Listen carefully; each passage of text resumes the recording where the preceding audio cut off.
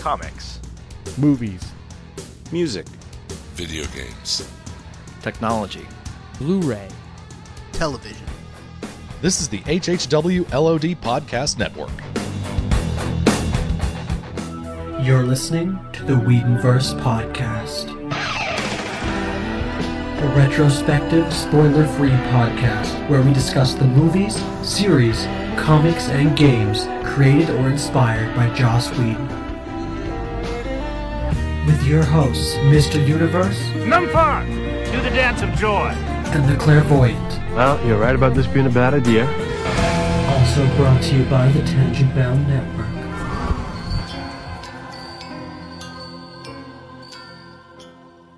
This episode, we'll discuss Buffy the Vampire Slayer Season 1, Episode 5, Never Kill a Boy on the First Date, and Episode 6, The Pack, with special guest host One Sick Puppy from the Dead as Hell Horror Podcast.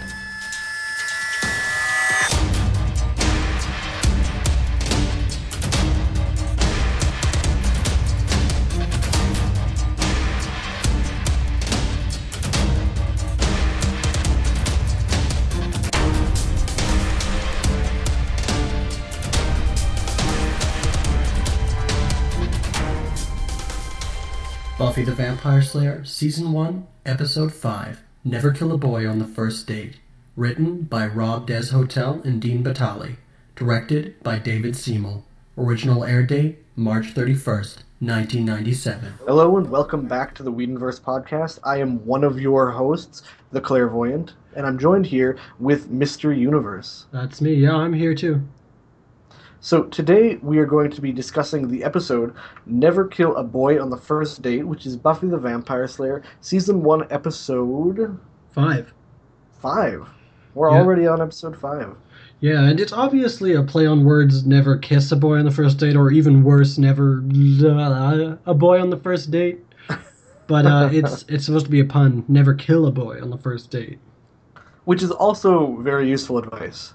Yeah, that is very, that's fair. I feel that would definitely be a relationship ender. Definitely, yeah.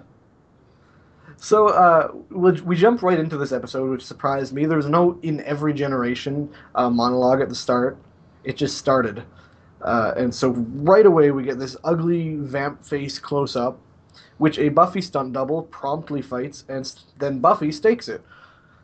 With their one-liner, I'm Buffy, and you're history, and we're at vamp death count 1. Then Giles pops up from behind a tombstone and starts critiquing her slaying, as I suppose Watchers are supposed to do. That is their job. Yeah. When they find some sort of ring that the vampire seems to have left behind.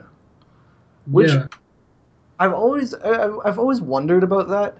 Why plot-relevant things vampires leave behind when they die, but all other clothing and jewelry, etc. disappears, which seems like an absolute waste, honestly. Yeah, I wonder if we could get like a play-by-play slow motion. You can see while he's being staked, his hand flies back, the ring flies off his finger. Maybe. Like, what if we had a vamp that had, like, all, like, Gucci and Versace and, like, just the best brands clothing and, like, just decked out with the most expensive jewelry, and then Buffy staked him? What a waste. Like, that's... Yeah, and Buffy remarks, I kill him, you fence their stuff. So Giles finds this ring and deduces somehow that this may not have been a random slaying after all. Which I'm not sure why he jumps to that conclusion, but he does. And spoilers, he's correct. Yeah, he says he must consult his books, and then we cut to the Master opening a book, and that caught me off guard, because that's not Giles. Yeah. The Master, he's reading an ancient prophecy to his minions. First thing I notice is we get, like, a close-up, like, almost like a Les Miserables, like, up-the-nose shot of his gross bat nose. He also, some believe that him opening the book that way is actually a reference to the Gatekeeper from Tales from the Crypt Keeper. Because that's the same way he opens it with all the dust popping up and stuff. Well, that could be. I do want to reiterate, I've said this in the past, I really like some of this set. It's gorgeous, half of it. Yeah. And then the rest looks like, looks like construction paper or cardboard. And so he reads the speech. He says, "And there will be a time of crisis, of worlds hanging in the balance." Should I do the voice? Yeah, might as well. "And in this time shall come the anointed." That sounds nothing like It dropping kinda the dropping the voice. "The master's great warrior, and the slayer will not know him, will not stop him, and he will lead her into hell. As it is written, so it shall be. 5 will die, and from their ashes the anointed one shall arise. The brethren of Aurelius, or Aurelius, I believe, Aurelius, yeah. shall greet him and usher him to the immortal destiny." So this is a pretty handy little speech here. First of all, I don't know what book he's reading or where he found it. He wrote it. He was down there a long time. No, I feel it's written by Aurelius himself, and he's just Heinrich Nest. But also we get the name of the cult that we've been observing, the Brethren of Aurelius. Yeah. Also brothers. known as, the Brothers or the Order of Aurelius. They use them pretty interchangeably. And so then he starts going off on a tangent that I really doubt was written in his Vamp Bible there. And then he beats up a vamp and talks about how important the Anointed One is. And one thing that I found interesting is he closes the book and says, "Here endeth the lesson." And we've talked about this in the past, how vampires are so very against religion, but "Here endeth the lesson" was something that was really common in Catholic Biblical. sermons Yeah. up to the 50s or so. And so it's weird they keep drawing all these comparisons between this vampire cult and Christianity because they hate it. They cannot stand it. And back to the master punishing the vampire, he talks about how it does not say in the books that one will go out hunting and get himself killed, and he starts punishing this random vamp. But he obviously wasn't the one that got himself killed. So I don't know why why not the other two that were there? Why this poor guy? What did he do? He's there. He showed up. You don't punish the guy that showed up to the meeting. Yeah, I think he had some aggressions he needed to take out. And then we go to our theme song. Yeah. And then after the theme, we got Buffy and Giles in the library trying to decipher the symbol on the ring. And happens a lot in this season, but Buffy figures it out when Giles can't. I actually wrote in my notes, Giles attempts to figure out the meaning of the ring without considering the fact that it may just be a random ring. Yeah. They find this ring and they're like, it means something. And You have no idea if that means something. But Buffy does discover that the ring contains a sun and 3 stars, which is the symbol of the Order of Aurelia. Aurelius. The cult. So 2 points for the Slayer, while the Watcher is yet to score. And then oh, sorry, go ahead. I was going to say, Pretty Boy Owen then comes into the library to get a book. Owen Thurman. Owen Thurman, who we never have seen before. Yeah. And him entering the library initially confuses a kind of hostile Giles. And so Buffy explains to him that students do come to the library when they need books, to which Giles exclaims that he thought that was a myth. And yeah, Owen is here for an Emily Dickinson book. He keeps it as a security blanket, which I feel that was written in to make him feel sweet or sensitive, but it's just a little bit weird for a high school boy, for me. Doesn't make me feel like, oh, he's so much more adult. It's just a bit, weird. One thing that I thought was strange about this scene is, we'll of course touch upon this much later down the line. In season 4, there is a character, actually played by Pedro Pascal from Game of Thrones, who also has a book that he keeps as a security blanket of human bondage. So I'm like, it's strange that they have 2 characters that have a book that they use as a security blanket, because that's really not a common thing that I've never seen anywhere else outside of Buffy the Vampire Slayer. We'll have to keep an eye on that episode and see if it was written by Rob Des Hotel or Dean Batali. And so then Buffy and Owen awkwardly flirt. Giles remarks that Emily Dickinson is a pretty good poet for a girl American. Yeah. And Buffy says, Emily Dickens, huh? She's great. Which Owen says Dickinson. She's like, well, she's good also. Good save, Buffy. Yeah, so Buffy... What's her name? That's her full name. Yeah, Buffy's a nickname. Buffily Ann Summers. Buffy, rather. We'll call her by her nickname. Buffy finally gets a date. Sensitive hunk Owen starts showing an interest in her, which, of course, Giles is a little exasperated about because all Buffy can think about is impressing Owen, and Giles is not interested in that aspect of Buffy's life. And there's a book in the background while Buffy and Owen are talking that says Death Bear. And that's so hardcore. I saw that and I was trying to make out what the second word was. I was like, is that death bead? Death bean? Yeah. And I don't know what that is. It's in the poetry section, so I assume it's some sort of poetry. Yeah, and Buffy says, well, I love books. I really love books. But then Owen's like, oh, what's this? And finds the book on the Order of Aurelius. And Buffy's like, not this one. And Giles whisks it away. This one she doesn't love. Yeah. So then we are with Willow and Buffy in the hallway, and Willow is talking about how exciting Owen is that she's clocked him brooding for 40 minutes straight. Yeah. And so Buffy seems to have some sort of attraction to broody, dark, sullen guys at this point because there's some sexual chemistry between her and Angel, and now she has a crush on Owen. And given this was pre-cell phone era, can you imagine Willow with a stopwatch in class just clocking Owen, watching him brood? Or glancing up at the clock. So then we sit down with Xander. They're eating green stuff. In the background, actually, the weird stoner guy from episode 2 is an extra in this scene. I got so excited, and we will see more of him next episode. But it's awesome they keep using the same extras. Yeah, and they're eating green stuff, which they make some remarks about it. I don't remember them. And Xander loudly asks Buffy how the slaying went last night. And so she calls him out on it, and he corrects it to, I meant the laying. No, I don't mean that either. That's a funny line. And Owen's sitting alone. So Buffy decides to go sit with him. On the way there, Cordelia just electric slides in and purposely bumps into Buffy. Bowls are over. Yeah.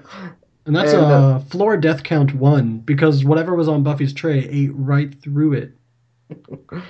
And Owen remarks, which I was on the fence about Owen. I didn't care about him up until this point. But he said, at least you don't have to eat your Soylent Green. And I'm sold. I love you.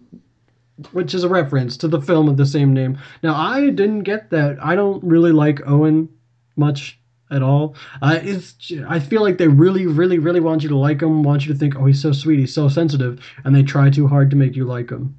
Well, I'm on Camp Owen so far because he made an excellent film reference. I just said an excellent film reference. So, in the school cafeteria, Buffy's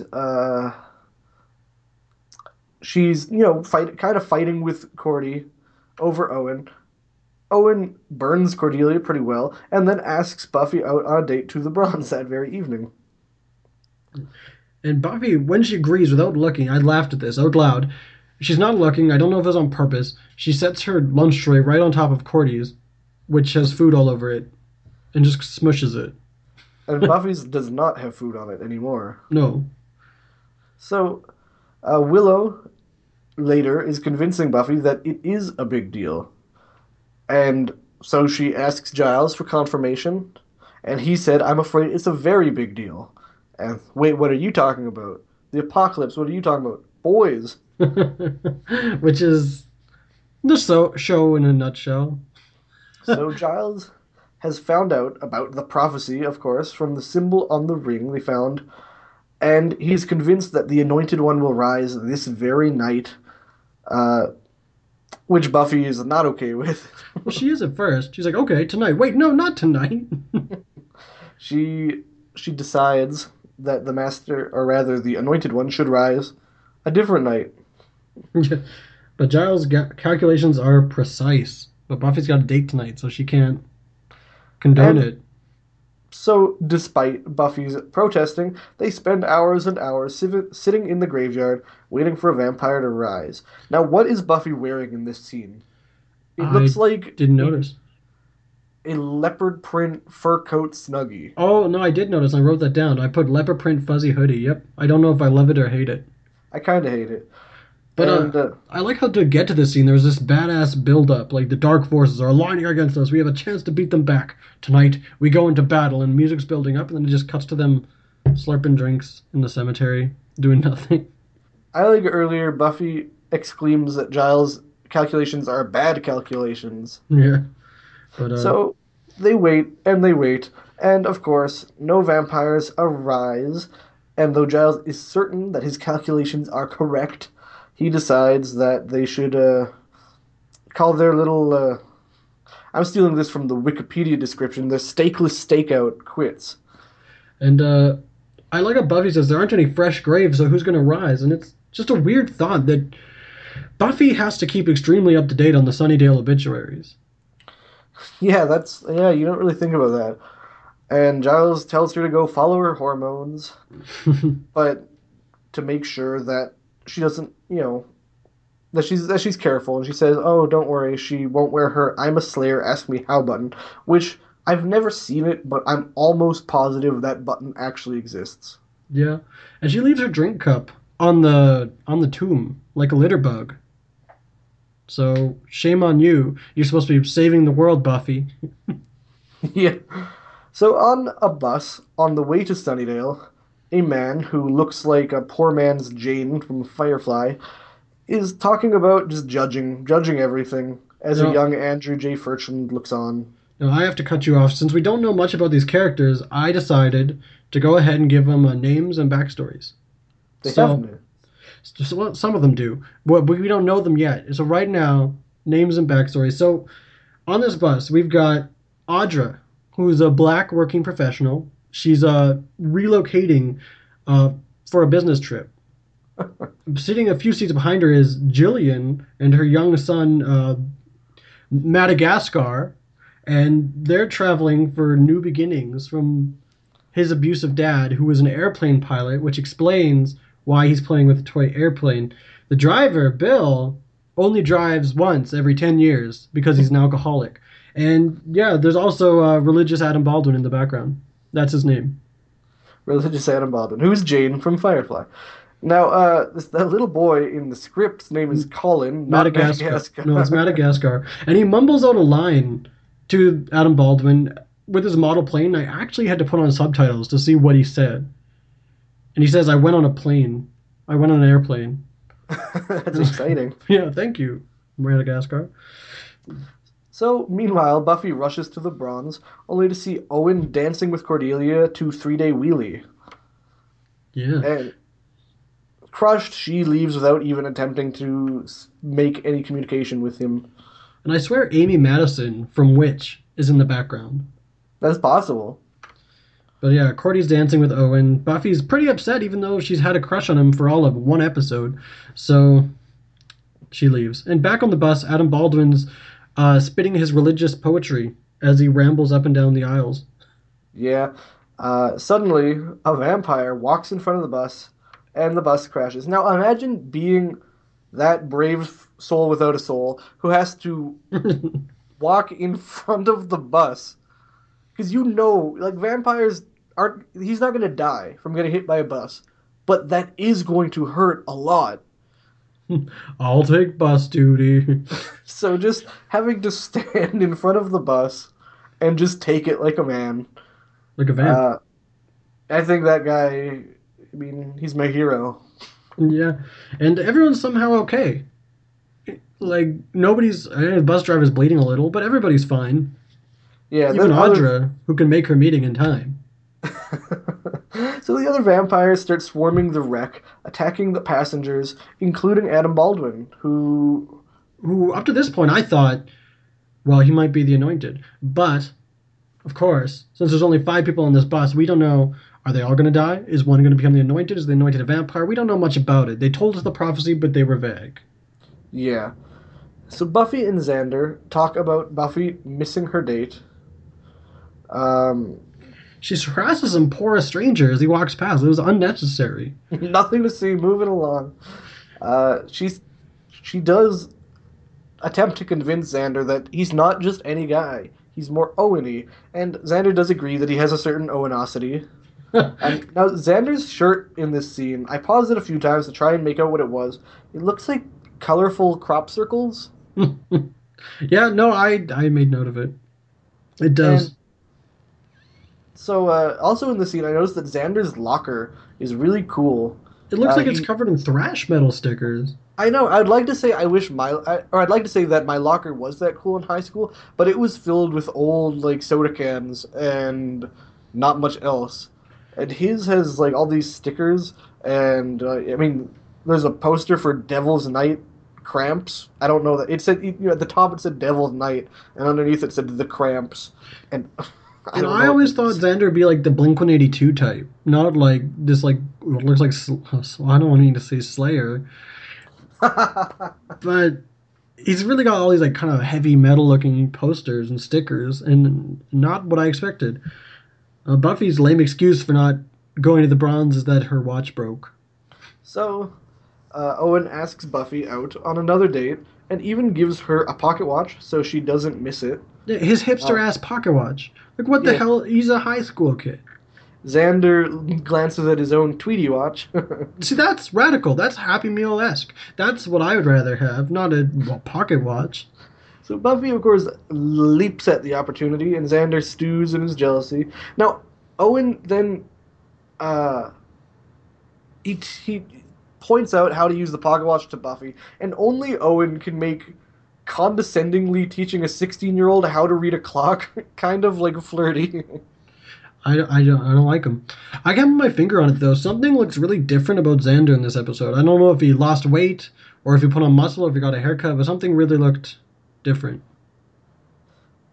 I didn't notice any difference between Xander, or rather with Xander. And Buffy hastily confirms with Giles in the library that no disasters will occur that night. And Giles exclaims that she is the strangest girl. Yeah, she half asks, half tells him that the apocalypse probably won't happen anytime soon, so it's cool if she goes out tonight. Meanwhile, the Master congratulates his minions on a job well done and talks about escaping his mystical prison. He talks about the Anointed with a mulleted vampire and then randomly catches a bug. Yeah, okay, let's go into more detail. But yeah, he talks about how he's been. Well, first off, he talks about how he's been trapped so long he's forgotten what it's like on the surface. That's not touching. That's, ooh, I feel so bad for no. And then I also noticed the vampires that he's talking to bare their teeth the whole time. Like, what are you up to, extras? Because they can't. It's so smiley. And yeah, he quickly reaches for one of the vampires intimidatingly, but it's a pulls bug off his shoulder. Don't know why. See, I'm gonna stop now and say that while I do despise the Master as a character, I was thinking about it, and I don't think any other actor would be able to bring the charisma to the role than Mark did, because this character it's so bland. He is such a bland, Xena-esque fantasy villain, and the fact that he can make him feel kind of modern and like he actually fits in the show. His minions are more preachy and than he is. Like, yeah. And so I do appreciate what he brought to the role. I just don't like the role. And this guy's their leader, though. Like, what is he doing with the bugs? And I don't know. With his bugs and there's something in your eye, and he's a weird man. I guess he's probably bored. He's been there for a while. Back on the surface, Willow and Xander are helping Buffy pick out an outfit, but Willow's pigtails and comic book panel skirt and Xander's ugly button-down crop circle shirt hardly makes them authorities on what outfit Buffy should wear. Yeah, and Xander proves this by choosing a giant coat and ski cap, which really the ear flaps really bring out her eyes. Yeah, he's really trying to make her look unappealing and really trying to down her mood about the whole thing. Yeah, and so Buffy gets dressed while Xander attempts to spy on her. Yeah, what a pervert. So evening comes, the doorbell rings, Giles shows up at Buffy's house.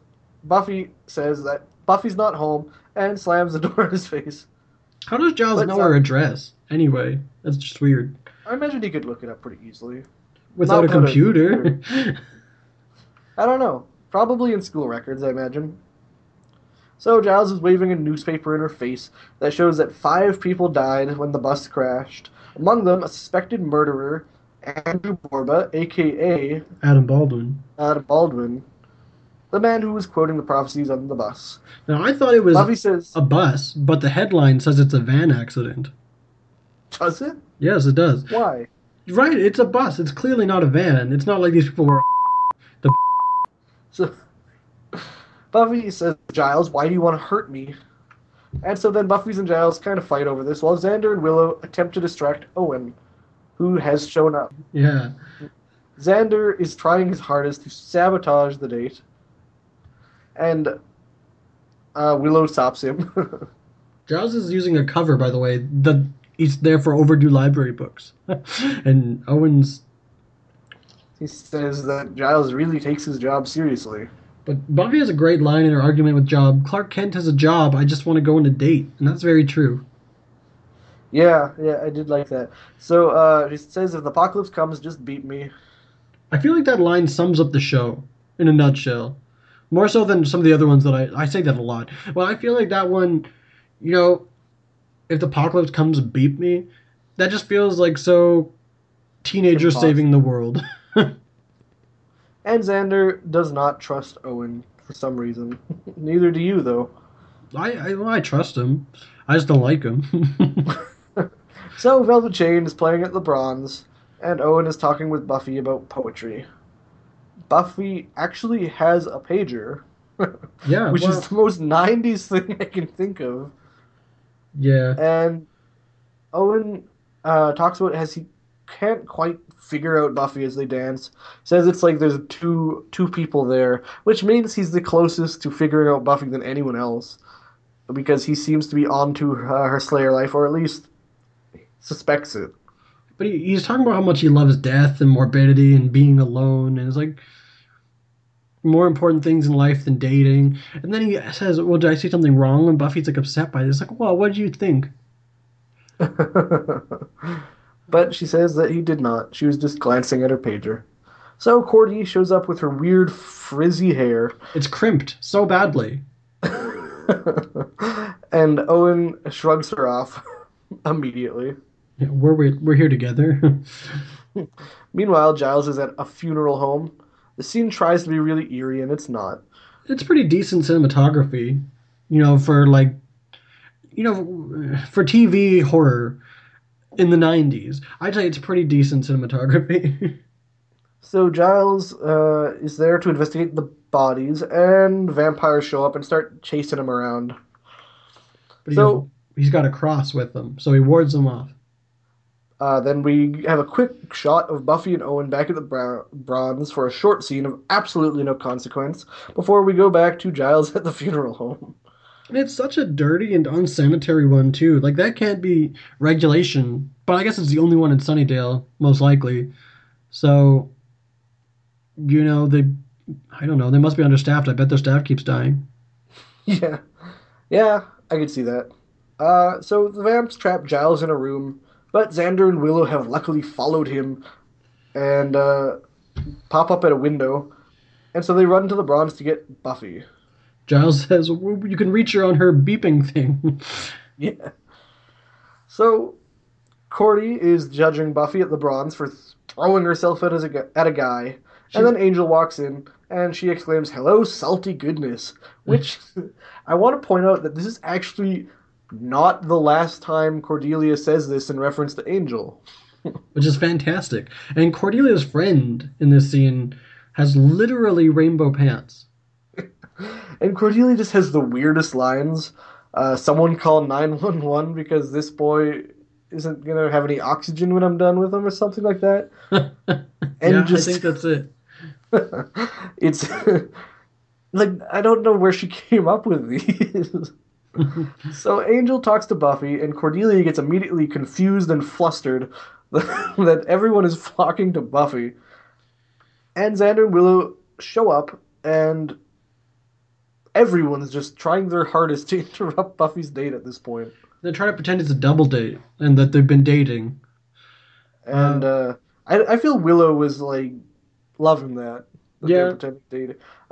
Bad hinting, like the acting is awful in the scene, but it's not Nikki Brendan and Ali Hannigan doing bad acting. It's Xander and Willow doing bad acting.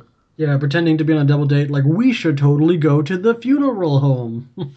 And which Owen thinks would be really fun, so that backfired immediately. Yeah, who do you think would win in a brood off? Angel or Owen? Angel. Are you sure? Like, Yes. yeah, I guess I'd agree if I had to pick. I think Angel could just keep doing it, and Owen.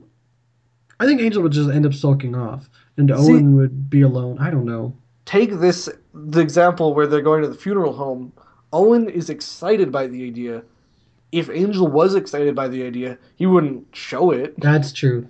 Owen's really pumped because he's weird, but Buffy tells him to stay back, promises she'll come back. She runs off frame and then runs back and kisses him. To which Owen exclaims, "She is the strangest girl." Why? You barely know him. You barely Let's- know. Why'd you? Oh, And we're at strangest girl count 2 for the episode. yeah. Yep. So finally, Xander and Willow manage to get her to come to the funeral home. And she attempts to kind of dump Owen, not break up with Owen, but leave him there. And she says the other Buffy has something she needs to go do, and she goes, and he shows up. He comes along. Yeah. So they're exploring the funeral home. Giles slides out on a corpse. Yeah, he was straddling a body. It was so creepy. And he was in a freezer too with it. Like, whoa. I like how he slides out, just on his stomach. He Doing a says- front stroke. Yeah, which just was weird. They claim that the room is locked. Buffy says, no, it's not. Boom, breaks it open. And Owen is so tall. He's like a full head taller than Xander. Maybe a head and a half. Like, he's not in high school. So Buffy goes to the bathroom so she can check for vampires with Giles. Willow and Xander barricade the room with a lot of really soft things. Yeah, like a lampshade. And a pillow.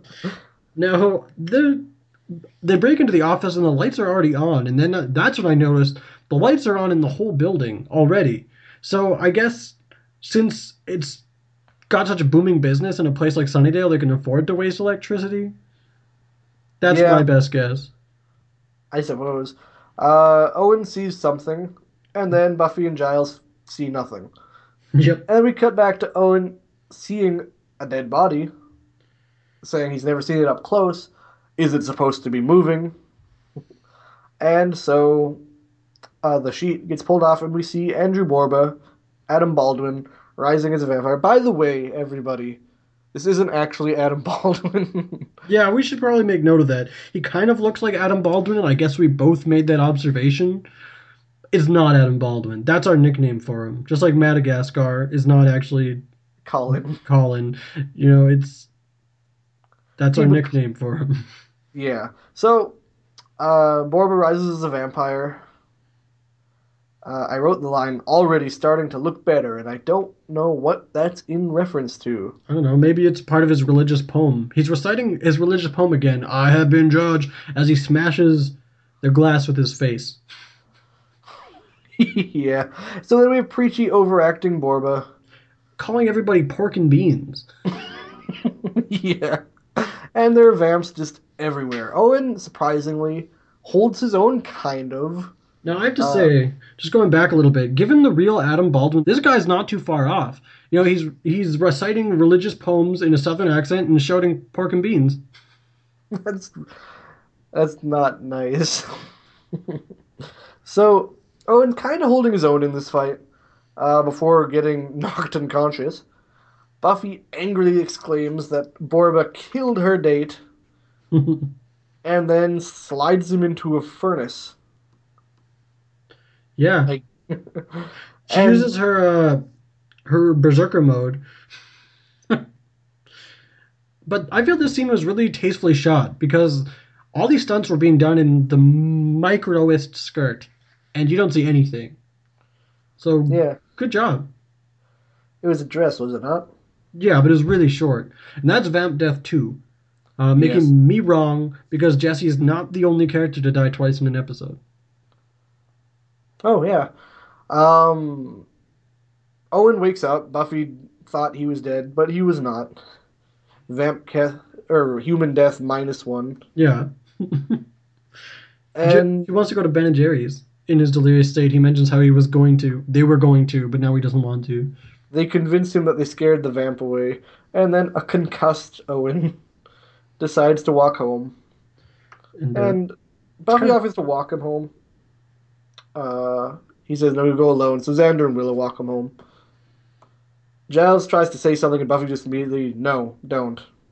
she's peeved. So next morning, Buffy, Willow, and Xander are talking about getting Owen home safely, and I wasn't really paying attention to what else they're talking about, while Willow drinks something red. And Xander drinks a juice box like an adult. And it plays a sad Kim Richie song, and everything's sad. So, they show up, Owen shows up, and he's actually extremely excited about what they were just through, and wants more. Yeah, He when can we realizes- see her again? Sorry? He asks when he can see her again. Oh, yes. And he exclaims that this is what he likes about Buffy. And that nearly almost- getting killed. Yeah, and it made him feel alive.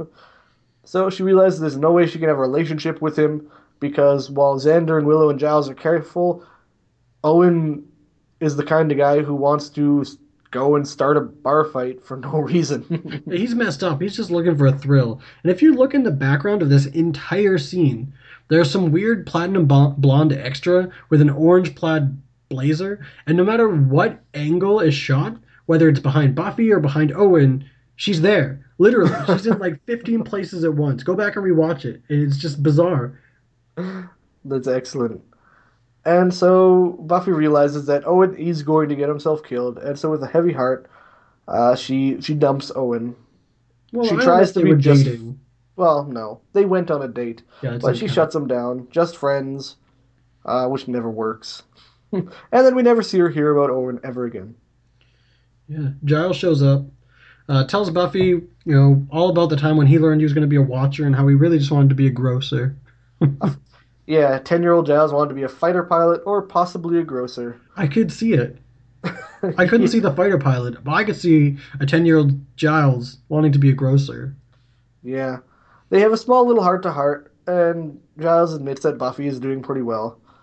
But they both agree that at least the Master's going to be pretty pissed off because the Anointed One was destroyed. And also, I feel like Buffy turning Owen down shows some uncharacteristic responsibility on her part, and Giles going to the funeral home alone showed uncharacteristic irresponsibility. So it's kind of like this heart-to-heart was both of them saying, like, we messed up. We were out of our element. I don't Yeah. know. So, and then back in the Master's underground lair, Master repeats his big speech and is absolutely overjoyed as he welcomes the real Anointed One. Madagascar. Not Borba, but yeah, Madagascar. Colin, who will His now be known name as Is the Anointed Madagascar. One. No. Madagascar is his name. And We're going to call him the Anointed One from here on out. I feel like this plot twist, I feel like the introduction and the supposed death of the Anointed One wasn't made to be a very big deal. They weren't very clear about the prophecy, so it didn't feel like a big deal. And I didn't even realize that he was supposed to be the Anointed One until Giles said, "We killed the Anointed One." I thought it was a pretty cool twist, though. But so I think it's cool that the little boy from The Omen became the Anointed One, but I feel like they didn't ramp it up enough to carry any weight or surprise me. Yeah, and also Andrew J. Fershland, this little boy, didn't go on to really do anything with his life ever again. So Yeah, so we're at Vamp Death Count 2 for the episode, Human Death Count 5 because all 5 died on the bus, even Audra, who didn't make her meeting. So that's our death for this episode. And I would say that they did want to capitalize on The Omen for this, but the original one was 20 years before this episode, and the remake was 10 years after. So I guess not. But that's the feeling I get from this boy. yeah, I think they're just like going under the idea that kids are creepy. Yeah, well, but they messed up because most horror movies nowadays, I'd say not long after this episode aired, it began, at least in America, is little girls are creepy. Yeah, Because with, movies like The Grudge and The Ring, and, so in Japan, kids are creepy in general. The Yeah. original, or Ju-on in Japan, has a creepy little boy and a creepy little girl. this kid. I mean, but he likes airplanes. His dad was an abusive pilot. Supposedly, that's non-canon though. That's fanon. That's Mr. Universe's fanon. It's headcanon. So, we're at the time where we have to break out our stakes and toss them at this episode. So, how many stakes out of 5 would you say Never Kill a Boy on the First Date would receive? I'm going to go with 2 stakes because I feel it was not one of the worst episodes, but it was definitely one of the least memorable. It wasn't executed fantastically. And it was just kind of a forgettable, generic mess. So 2 out of 5 stakes for me. For me, I'm going to say 2.5 because it's a perfectly average episode. There's nothing terribly groundbreaking. It does advance the plot because in the entire Buffyverse, there's only one episode that does not advance the plot, and we'll get to that once we get to Angel season 5. But yeah, every episode advances the plot in some small way, and so this does introduce the Anointed One, and we get the name of our cult here, and so I feel, despite advancing the plot in its own ways and stuff, it's a perfectly average episode. There's nothing really special about it. Whedonverse podcast rating 2.25 out of 5 stakes.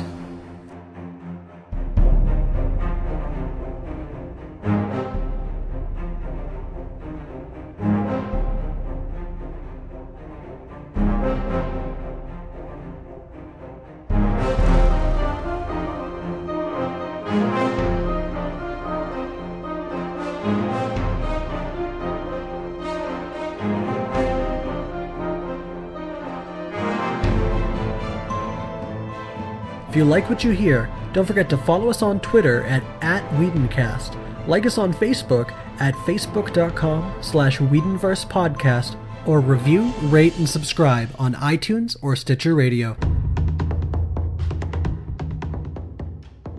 The Whedonverse Podcast is brought to you by the HHW LOD Network. You can find them at hhwlod.com, on Twitter at hhwlod_network, or on Facebook at facebook.com/hhwlod. The Tangent Bound Network can be found at tangentboundnetwork.com, on Twitter at tangentboundpc, and on Facebook at Tangent Bound Network. Buffy the Vampire Slayer, Season 1, Episode 6, The Pack. Written by Matt Keane and Joe Rankemeyer. Directed by Bruce Seth Green. Original air date, April 7th, 1997. All right, welcome back to the second part of our, is it our 4th episode already? Yeah, our 4th episode, The Pack. And we're here with a special guest from another great podcast. We've got One Sick Puppy from the Dead as Hell podcast, the man who mates with hyenas even though he's not possessed. You said you weren't going to mention that on the podcast. Well, what? So, One Sick Puppy, how are you? I'm good. I'm glad to be here. I listened to you guys' first episode, and I was really impressed, and I'm just super stoked to subscribe and follow this all the way to the end. I think it's going to deepen my understanding of the Whedonverse as it is. Hope so. What's your favorite Whedonverse project? I know you haven't watched them all, but out of what you've seen, is Buffy your number one? Yeah, I got to say Buffy. It depends on which one I'm watching, though. If I'm in the complete run through of Angel, I might say Angel, but I end up going back to Buffy just because of Willow and Xander, and it's I don't know. To me that's the most pure. And I've seen pretty much everything he's done. I haven't seen Firefly all that much, and Serenity maybe once or twice, but I try to keep up on everything he does. I haven't read all his comics, but I did get into some of the Astonishing X-Men, and that was pretty good stuff. Yeah, I think Buffy was actually based off of Shadowcat because that arc was all about her as well. She's one of his favorites, and I believe it was written somewhere. I could be lying, but I think Buffy was somehow based off of Shadowcat. I know they both are definitely drawn from his love for strong female characters. And well, not I mean he didn't create Shadowcat, but his Kitty Pryde. Definitely, I can see a lot of traits similar to some of his protagonists in his shows. Yeah. All right, so the pack. We kick off this episode at a zoo. Some preppy kids pick on Buffy with absolutely no provocation at all. They just show up. I want to preface this episode by saying, I hate this episode. You and me both. Oh my god. So we'll start exploring the whys. Buffy as an ascot. There's number one. This scene was actually filmed at the Santa Ana Zoo. Every zoo part in this episode was actually filmed at a zoo. I don't know if they, I know some of the animals are in the background. I'm not sure if they evacuated some or, had to strategically shoot so you didn't get too many animal noises. I'm not sure how they did that, but it was filmed at a zoo. I do want to explore the pack themselves of our bullies here. Spoilers, the pack is in reference to this pack. Kyle Dufour, the leader, is from Once Upon a Time. Tor Hauer, these are the characters' names, by the way. I don't know why they need full names, but they have them. Tor Hauer has just kind of done a lot of minor roles. Heidi Berry is mostly known for General Hospital, and Rhonda Kelly isn't known for anything, but what interested me is the actress's name is Michael. So that's Is that the brunette? Yeah, that's the brunette with the short black hair. She's kind of foxy in spite of how hateful she is. Maybe she's actually a dude. Maybe. Oh, maybe. I'm okay with that. She's still good looking.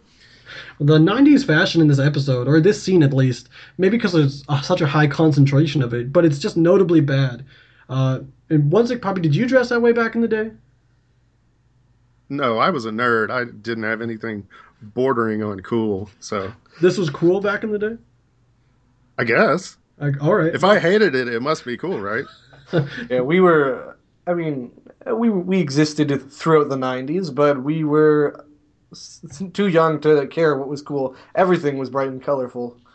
It's a little early in the episode to mention it, but at no time in my life did I feel like I had the testosterone level to wear a thumb ring. So well, maybe you'll get there. Maybe. That can be a life goal for you. It could. I should have put that on my New Year's resolutions. So Willow and Xander show up, inform Buffy that she missed the zebras mating, which was like the Heimlich with stripes. And well, wait a second, though. I got to mention one of my favorite lines that I actually do like in this is, "Oh, look, it's Buffy and all her friends," as she's standing there by herself. And I hate these guys, but that is really a cool slam on Buffy, I think. I just feel it was unprovoked. There was no reason that they said that. She was just kind of standing there. I mean, like speaking as someone who I didn't really get bullied. I kind of. I mean, we're all nerds here. We're doing a Whedonverse podcast. I got bullied, but not really, not extremely. But I can't think of any high school bully or elementary school bully that just goes up to people unprovoked like this and just like on also almost without. There's no. It doesn't matter who they're bullying. They just want to bully. They see someone and they just I want to make fun of them, and then they turn their sights to someone else. So I've never seen bullies quite like that, but they seem pretty common in media. Yeah, but Buffy feels pretty blah about this whole field trip until Xander points out that they don't have to be in school, and that turns her right around on it. Meanwhile, sorry, go ahead. Yeah, I was gonna say. Meanwhile, Principal Flutie shows up while the pack is bullying another kind of dorky-looking kid. He's got an awful line. They say, the bully, Kyle, has an awful line. He says, "Is this a family reunion?" And the awkward kid Lance says, "No." And he's like, "I think it's family reunion." Was that just poorly improvised? Because it really didn't fit, and it sounded kind of awkward. Yeah, there's several times in this episode that they get some really bad dialogue. And yeah, Principal Flutie breaks it up. He's had it up to here with you for, but he doesn't even gesture how high. So I think everybody was just phoning it in for this episode. Nobody really cared. I do like I his did line. like this. That he comes off as such a badass there right at the beginning, though. Yeah. And I did like his line. Did I ask you to speak? I guess I did. But Lance tells Flutie, the kid being bullied, tells Flutie that nothing's going on, and this street pack decides to adopt him into their gang for coming through for them, and decide to take him to the hyena house, even though it's off limits. Where he can get his colors. Yeah. Yeah, he's like bullying leftovers. It's like, we had a little bit. We're going to take you with us, so in 5 minutes we can have some more. Yeah, and Kyle says, well, when they mention it's off limits, Kyle says, therein lies the fun, which is actually a Shakespearean reference to Hamlet. Because there's a line, therein lies the rub. Yeah. I saw that on the internet. I feel like that's a bit of a stretch. Yeah. I don't know. But it's strange, though. That was the second time, as I looked that up on, as I was looking at the trivia for this episode, that's the second time this week I've had that exact line referenced. I was reading a book that I had to, it didn't quite make sense to me, so I looked it up and found out it was Shakespeare. And then when I looked up the stuff for this episode, I saw it again, and I was like, holy crap, that's weird. It's one of those situations where you see something for the first time, and then it just starts popping up everywhere. Yeah. Buffy, Willow, and Xander catch the group sneaking into the closed hyena house, and Xander decides to take care of it himself, being the tough alpha male that Xander is. Of course. And the whole scene set to this really dumb jungle beat that every time I hear it, it just makes my blood boil, because it reminds me of the plot of this episode. It's just this like doom doom doom doom that's just throughout several scenes in this episode, and You just got to mark it up to season 1, man. I can't remember who composed this season. Walter Murphy. He's done. Well, I guess he was done after this season. Yeah. There's a reason for that. But Willow and Buffy decide to trek after Xander, but they're stopped by a creepy zookeeper who tells them hyenas are very quick to prey on the weak. And I wish this wasn't foreshadowing. I knew a Walmart janitor who looked exactly like this guy. That's not a word of a lie. Wow. And the zookeeper drops a bunch of not true hyena lore. It feels really reminiscent to Teacher's Pet. I feel like the writers just copied down some high school textbooks at the beginning of the season and interspersed it throughout the whole first season. Yeah, I was thinking about that actually, and how all my least favorite episodes of season 1 feel like they're really bad biology lessons. And this is coming from a guy who got 98% in biology, and if these episodes aren't interesting me, you're not going to interest anyone. Well, this is back in the day before Wikipedia. So, you actually had to have a $1,000 set of encyclopedias or go to the library. So if Joss and his writing cohorts are sitting around, it's not like they had a ready reference on hyenas. So I guess. But the thing he's actually talking about is the Ethiopian legend of the Krokata, which has nothing really to do with hyenas except for the Latin name. I was going to say, I don't think Joss had anything to do with this episode in Teacher's Pet. At least that's how I sleep at night. So he tells the story, and then we get a dumb flute sting, which is this episode's version of the orchestra hit. So I go... And back in the hyena pit... Jungle beat! There's a jungle beat again, and a really bad animatronic robotic hyena head sticks out because they couldn't afford a whole body hyena. That wasn't real? I don't think it was real. Maybe it was. I'd like to say it wasn't. No, I was being sarcastic. Okay. I was... I was just trying to make you feel better about not... I'm a better actor than some of these guys in the pack. They try to throw Lance in, but Xander breaks it up, and they're about to throw down when the hyena's eyes glow, and all theirs do too. Oh! As we get the explanation for what's actually going on in this episode, that makes no sense whatsoever. This is only the third time in this episode that I wrote dumb in all caps. No, fourth. That I wrote dumb in all capitals. And we're only a couple minutes in, too. We're not even at the theme song yet. True. But we get a bird's eye angle showing that they're all standing on a tribal symbol in red paint, which maybe it's supposed to be blood, but it's too bright. It always reminds me of Spuds McKenzie. I don't know if you guys are old enough to know who that is, but it was the Budweiser mascot pit bull, I think. and it just for some reason it's a cross between Spuds MacKenzie and like a surfboard logo. And Lance trips on something on his radio escape, and the pack begins laughing, almost like hyenas or something. Yeah. Yeah, except their laughs don't really sound like hyenas. They sound like monkeys to me. Yeah, they really do. Yeah, I agree. And we get title credits, and this is the first time a series regular that's in the title credits isn't actually in the episode, because Charisma Carpenter's in it, but she's not in the episode. She gets paid to do nothing. And if I if I was Charisma and reading the script for this episode, I'd be like, wow, this is a bad episode. And then I'd finish it. I'm like, oh, good, I'm not in it at all.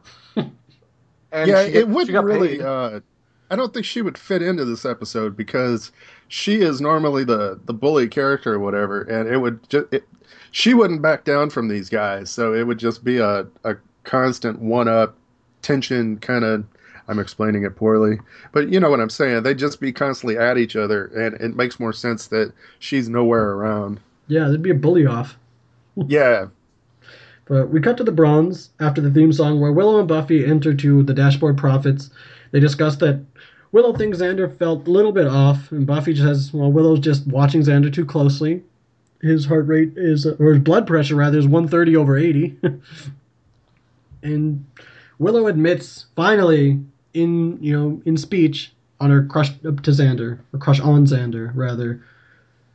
Yeah, I guess she's never actually. It's strikingly obvious, but she's never actually said it at this point out loud. She's a little too smitten in this particular part to suit me. She seems like she's just really in love with Xander, and it's for them to spend so much time around each other. I feel like even if you have a crush on somebody like that, even as a geek, you would still be a little more relaxed about it than that. Yeah.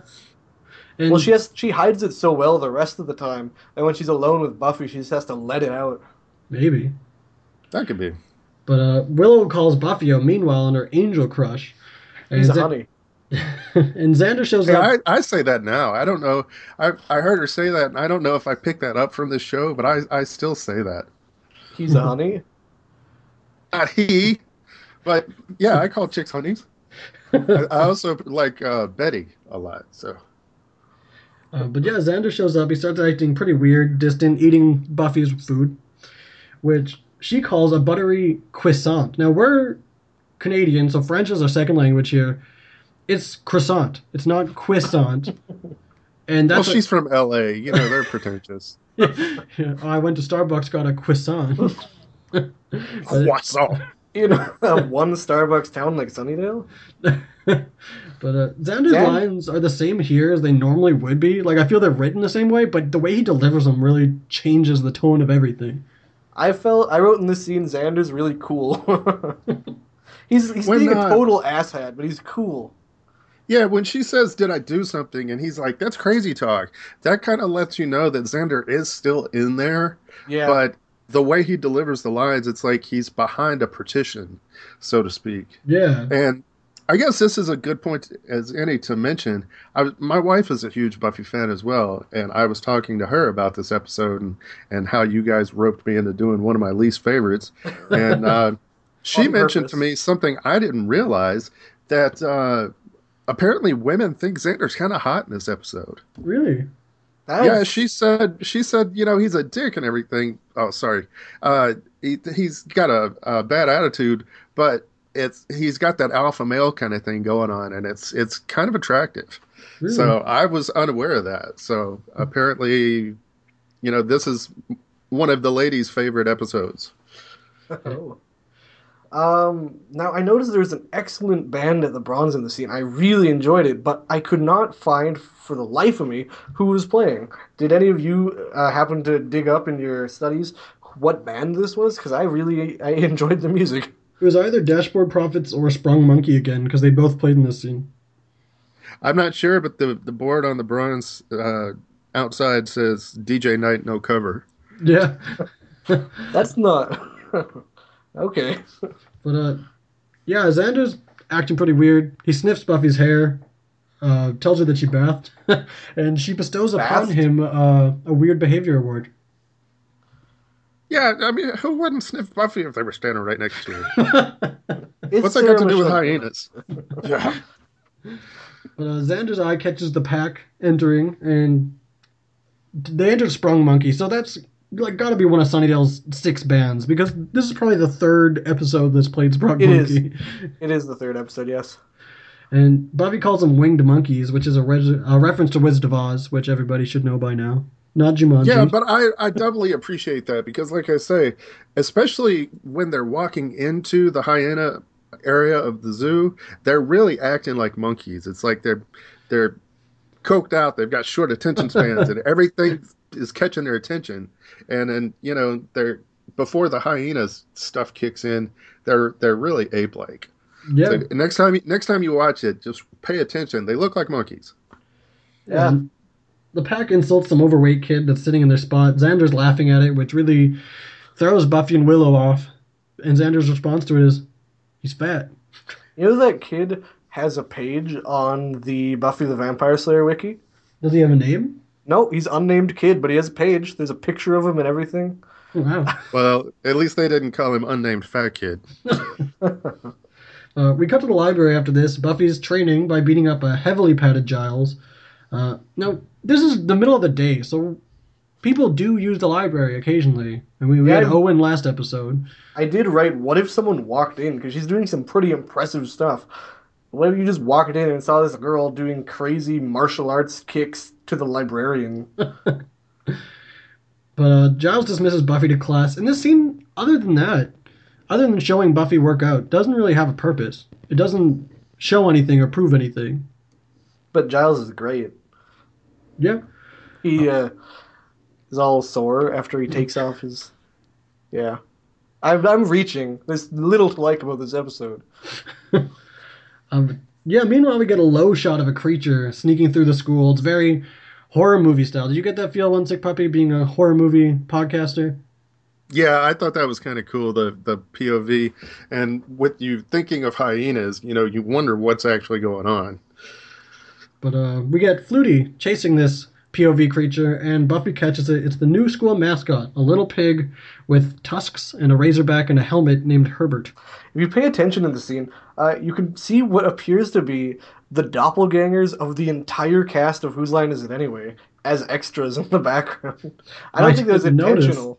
I don't think it was intentional at all, but like, oh, that's Ryan Stiles. Oh, that's Wayne Brady, but not. So No, I didn't notice that. I did notice a couple of the chicks looked a little old to be in high school. Yeah. I think everyone looked a little old to be in high school. But Flutie makes Buffy carry little Herbert back to the cage in the art room because I assume he's probably afraid of either pigs, germs, or the possibility of touching Buffy when he reaches for the pig. Knowing the character, that's just the feel I get from it. Yeah, I don't know. He's like, oh, we don't go out for inappropriate touching. Exactly.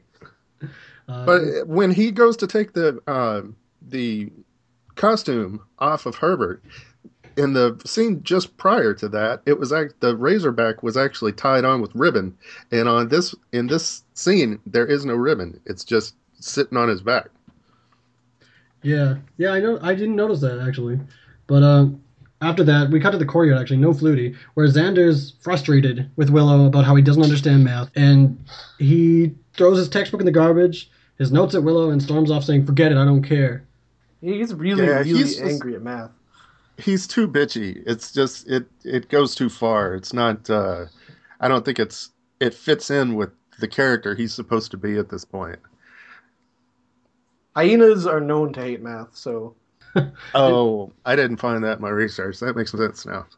But his black outfit and his moody attitude really reminded me of the emo Tobey Maguire from the third Raimi Spider-Man film. Or was that the second one? I think it was the third. Which also sucks, by the way. So, Flutie mentions how things were better when he was young, and he also remarks how people said the same thing back then too, which I was thinking that when I saw that scene. I was like, well, people probably always have said that since forever. Xander walks in, past Buffy, and little Herbie goes crazy. He loses it, little pig. Pigs, where in any history can pigs sense possession? Is this a thing? No, they're sensing hyena. They're sensing the predator. But I don't think hyenas are a natural predator of pigs either. Well, later in gym class, gym teacher decides that it's time to play dodgeball because it's raining outside. Which, And because every high school show has a dodgeball scene. right? Yeah, the coach in this one really reminds me of Xander for some reason. He's like grown up Xander. I can totally see him being a gym teacher. Real Xander or hyena Xander? Real Xander. But this is another class that isn't science class, so I'm actually impressed because that's probably one of the first times in this season. Yeah, that we haven't seen science class. But this dodgeball scene is needlessly long, And then it gets really weird and quiet. and there's horrible jungle music, and it's way too long. I don't know about you guys, but dodgeball was, of course, the most traumatic sport in high school. Yeah. But when we played, there was only one ball. You didn't give like 5 people a ball. That's crazy Did you have a dodgeball. poor high school? I don't know. Maybe I did, but down south, we play it with one ball. Yeah, no, I've never played it without several. Yeah, Wow. maybe it's just a different time. Maybe I went to a ghetto school. Maybe. But yeah, this dodgeball, Xander throws it way too hard at Willow. They kind of share a little bit of a glare off. Yeah, you don't be hitting my girlfriend with a dodgeball that hard. And, it's dodgeball. So you expect people to throw balls at each other. I don't know if she thought maybe, well, he's not going to hit me because he's my friend, or what she was thinking, but she seems pretty upset, and he seems just out of it. He hit her entirely too hard. That's what's wrong. Yeah. That sounds just kind of high school drama there. It's like, Buffy, I don't know what's wrong. Xander hit me really hard with a dodgeball during dodgeball. Yeah. But it ends up, in the end, with just Buffy versus the Pack and Lance, who's kind of the surrogate member of the Pack. And instead of attacking her, they decide to turn on Lance and just wail on him with dodgeballs, including Xander. And that's where the scene gets really quiet. And they just silently throw dodgeballs at him. And that actually does mirror Hyena's actual behavior, because they will attack their own member before attacking a stronger opponent. Wow. Cool. You know entirely too much about hyenas. But Who wrote this episode? It's because you're from the Lion King generation. I think that's the problem. This was Matt Keane and Joe Rinkemeyer, right? It was. They had 2 writers, believe it or not. Oh, God. Well, these people, I'm not even a little happy that they got some of their hyena lore right.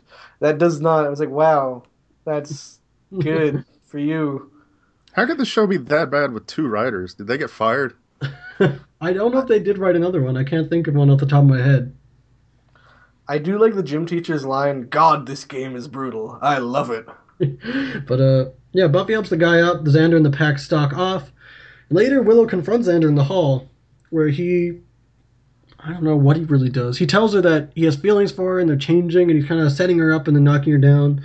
And then he says, well, I'm dropping geometry, so I won't need math help anymore. So I won't need to look at your pasty face anymore. And then they start cackling, and she runs away. And that's not pasty. That's porcelain, buddy.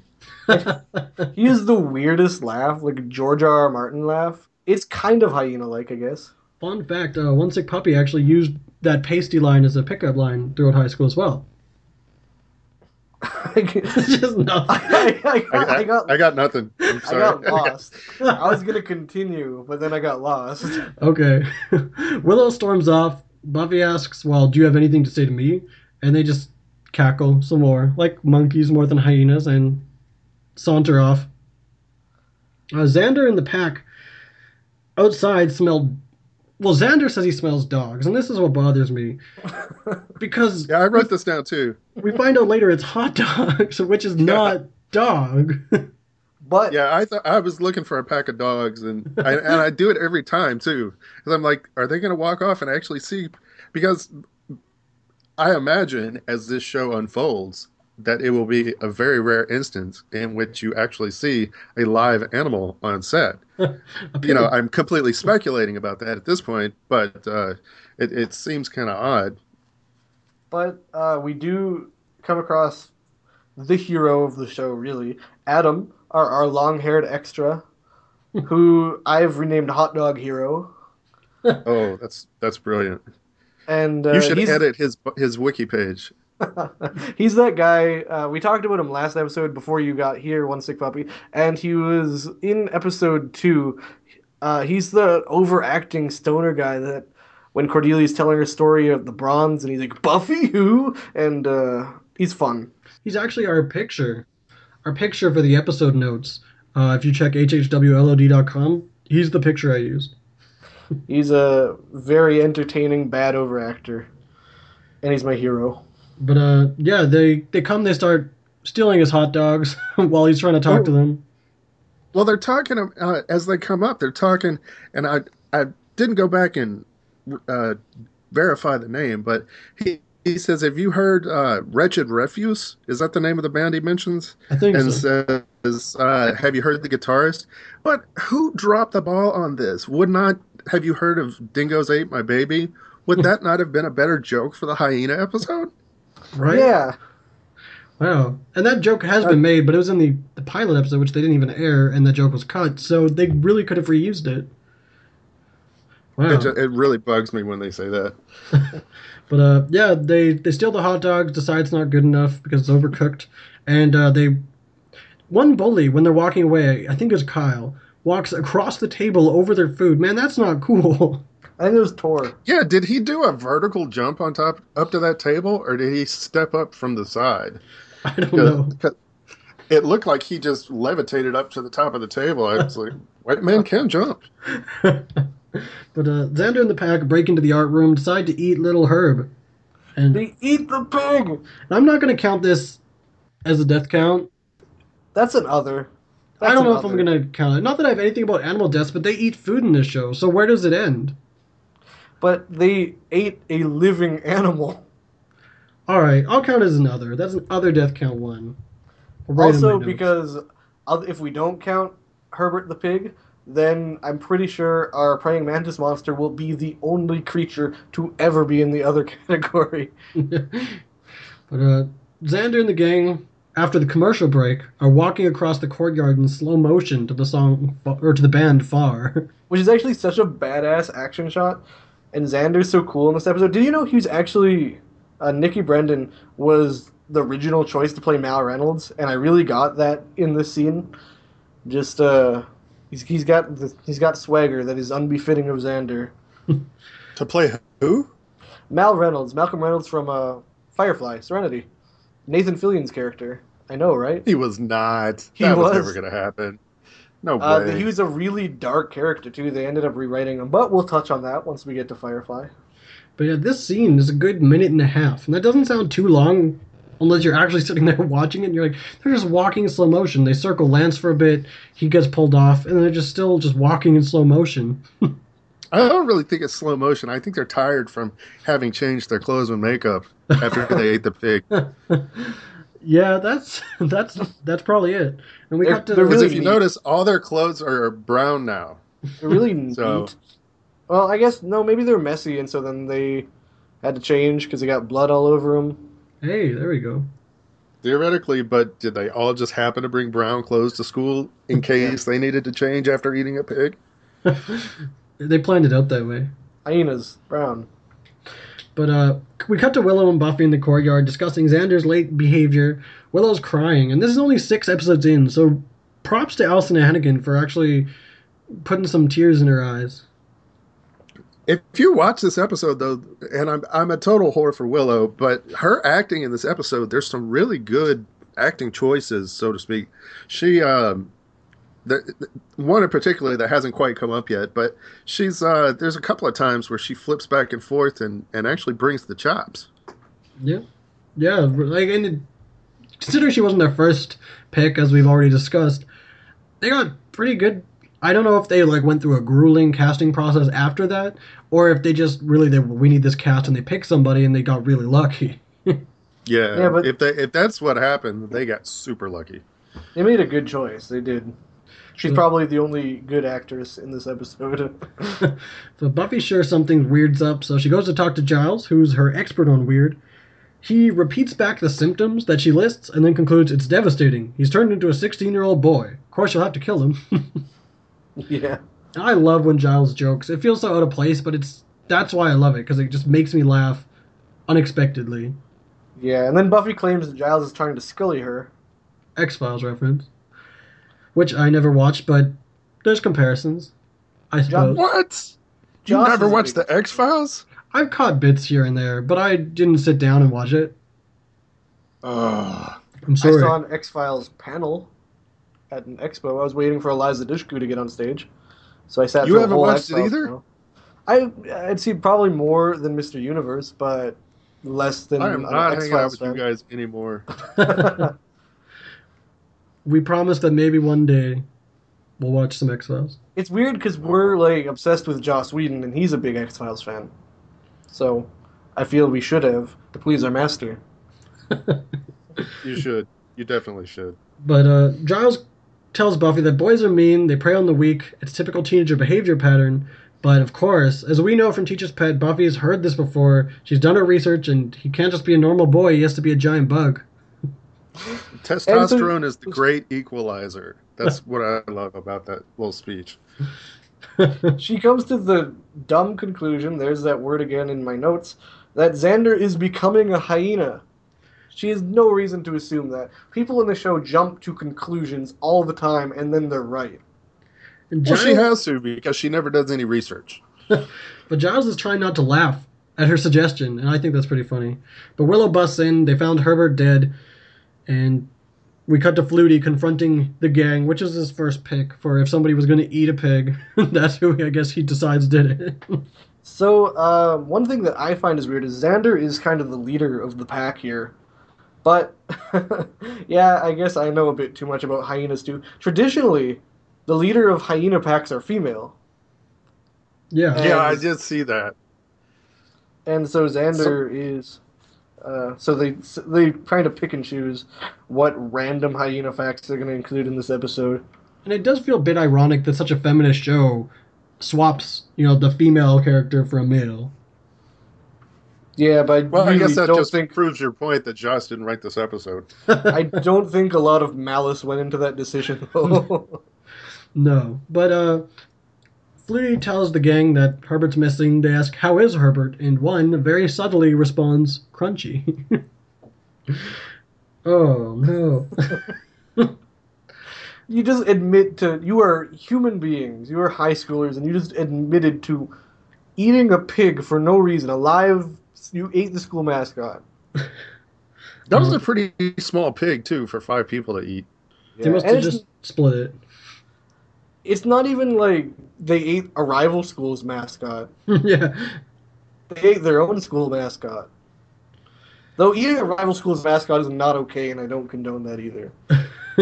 I never did it in high school once. I But- promise. Buffy notes later in the library that in the Bible, Noah rejected hyenas from the ark for being an unholy mix between cats and dogs. I have no idea if that's accurate. It doesn't sound right to me. I've not heard that myself, and I actually used to go to church once upon a time. Yeah, it doesn't... Yeah, sounds weird. It sounds a bit... why? What's wrong with hyenas?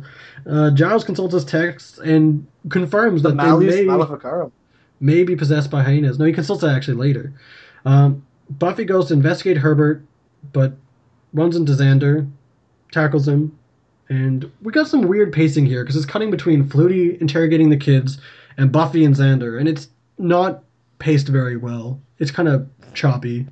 So, Yeah, that's definitely true. back to the scene with Giles in the library. Have either of you read Dante's Inferno? No, Not because- completely. The illustration that they are showing of what will happen to them if they remain in hyena form is just a picture from Dante's Inferno. I heard that. Yeah, It's Yeah, the- I saw that on the internet, and I couldn't find out which gate it was from, and I just didn't want to flip through the entire book trying to find the picture. But Yeah, it's from Inferno. It's from his yeah, that one specifically because I don't remember. There's like the heaven one and the purgatory one. It's from the hell one. and yeah, the pacing here, we got Flutie accusing kids of being on drugs as they circle him, and then Xander giving a really rapey vibe towards Buffy. Yeah. that's exactly what I wrote down, and this is the absolute ultimate in what is wrong with this episode. There's no way that Xander, if there was even a sliver of Xander left in there to fight this, would he get rapey. There's just no way. and they took it too far. It seems like every time they do something with Xander, it goes too far over the math thing and over the, mounting Buffy, and it's just slamming her around and brutalizing her. It's just, Slayer or not, she's still a woman. There's still a line there, and Yeah. I feel like Xander crosses. They weren't thinking about the character at this point. Also, drawing parallels back to Teacher's Pet, because I do find them similar episodes in a lot of ways. These two episodes are undoubtedly going to be our lowest rated of the season, but both of them, this isn't the reason they're low rated, but both of them gloss over the idea of rape. Yeah. Just Yeah. absolutely just, oh, it's just rape. This is a very feminist show, and I guess it hasn't completely fallen into its feminist voice yet, but yeah, these episodes are just so against the grain of what the show is trying to do. But Teacher's Pet, doesn't that go? That's male rape, right? Yes. Yeah, so it's different. Yeah, and that. Well, it's and not that- different, but Yeah, but that's funny. yeah, according to the general public, really. No, but I mean, in the context of the episode, this episode, it's not funny. No, But it the is way not. they present it in Teacher's Pet, as if it's what I'm thinking of, they're actually it's a joke. I appreciate that. More or less. Yeah, it is a joke in that episode. We noted that Xander actually seemed into it. Also, one thing that's interesting is Nicholas Brendan plays a rapist in private practice. So that's a strange thing to almost get typecast into. I wouldn't go that far, but I know what you mean. Yeah, I wouldn't be happy knowing that, more than once on screen I've tried to rape someone. Yeah. Why does this role fall to me? But he seems stronger than Buffy in this scene, I feel. Which, I don't know if it's hyena strength or... She does seem to have very variable Slayer strength, as I've pointed out in the past. Yeah. But back in the office, Pack's being real grabby and animalistic. They scratch Flutie up before jumping on him, and we don't see what happens as of quite yet. I wrote dumb, claw, dumb. But Jesus Christ, that leg, she just claws him and tears open his face. There's blood everywhere. She just scratches him with human being nails. Yeah, when he displays a good bit of attitude, more so in this episode than anything else. Yeah. And it just seems like when they surround him and start pinning him up against the wall, at some point there's an elbow to the face of one of these kids at least. Your disciplinarian responsibilities go out the window. Yeah. I'm gonna try to defend myself at Grandchildren least a will little. stay after school. Yeah. But the camera focuses as supposedly he's getting eaten. A picture of himself on the desk, which I assume he has for narcissistic reasons. Or in case people go to his office, he's not there, they want to see I what think he it's looks like. an intimidation tactic. I'm watching He's you. proud of his family. It's just him. Is that his family? No, I thought his wife was in it, wasn't she? No, it's just him, I think. But one of the kids, I think Tor, Anyway, the guy is freaking dying, man. Give him a break. one of the guys, I think He's it's Tor. in his death throes, and you're standing there just watching, making fun of him. Come on. Yeah, one of the kids leaps onto him, and it's weird because you can see it's very clearly actually Ken Lerner toppling backwards in this chair. Yeah, So, apparently hyenas like to mount things. But I'm not surprised he did his own stunts. It's not like it's a difficult stunt. But after this, we cut to stock footage of what's supposed to be hyenas sharing a chunk of meat, but it's actually African wild dogs, not the same Yeah, thing. they're African Cape wild dogs. Yeah, They look like hyenas to me. they do look like hyenas, but they're not. They're just dogs. And, So there's the dogs in this episode. There we go. And Buffy drags an unconscious Xander in. They lock him in the cage that usually is used for restricted books. And Buffy makes a reference. She says, in his animal state, his idea of wooing doesn't exactly involve a Yanni CD and a bottle of Chianti. And Yanni's a keyboard composer, if you're not aware. And Chianti's a drink, really a bad beverage. one. Yeah, very new agey. Yeah, trying to think of there's one song in particular, but it's not coming to mind. No, I don't know. But Giles comes in, tells him that Flutie's dead, so there's an official human death count of 1. Poor Flutie. And Clairvoyant, how do you feel about all this? Because I know you really enjoyed the character. I don't care. This episode, at this point, I'm done with the episode, and I'm like, oh, there's Flutie. I was drained at this point, so I'm like, I'll feel this next episode. I'll feel this when the new principal comes in. I was too done. I think it was pretty daring, though, that they actually ate him. Yeah. And it's supposed to be somewhat upsetting as a scene. I didn't feel it. Probably, it's either due to the way he died, like being eaten alive by students possessed by hyenas, or just the whole episode as a whole, like you said, just dragging me down, making me I don't care. It's hard to feel bad when either Willow or Buffy has the line, they ate him up. That's Willow. That's one of my favorite things that Willow ever says in the show. Ate him up. It's so cute. It's just...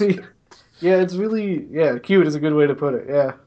And the theory is that wild dogs got into his office. Oh! But at least... wild dogs. Yeah, at least Xander wasn't there. Yeah, that's a little foreshadowing right there that we can't really go into. But I really like that detail that the theory is that wild dogs got into his office. Yeah. And so Buffy asked Giles about transpossession. Now, I'd call it exorcism. I'd ask for exorcism before transpossession, but I guess she probably knows a little bit more than me. And no, she jumps to wild conclusions. So Giles consults his text, which is the Malleus Maleficarum. Maleficarum. Go eBay it. You can actually buy it. It's an actual book. Yeah, if I can interject here, this book is actually Hammer of Witches, or Hammer of the Witches, and it's a text that was actually written on witch hunting and signs of how to identify a witch and whatnot. It really doesn't have anything to do with demonic possession. No. And I've got a English translation I can send you guys in a PDF if you want it. But I think that the difference between transpossession and demon possession is that the transpossession is across species as opposed to being possessed by a demon. It's not actually a supernatural entity entering your body. I think it's the spirit of something else entering. You're sharing with something that's not supernatural. So I think that's where the transpossession comes in. Okay. And I think that's what makes this episode a little weirder, knowing that it's not something supernatural per se. This is not a hyena demon possessing Xander. This is a hyena possessing Xander. A special rare breed, though. But, yeah, that's pretty strange to me. And Buffy leaves Willow. Or, well, actually, they'd ask first if they can transfer the possession to another person instead of, eradicating it. Which, if that's the only option, I guess you gotta do what you gotta do. It doesn't sound like a good option, though. Then you could just kill that other person. Transfer it to someone you don't care about.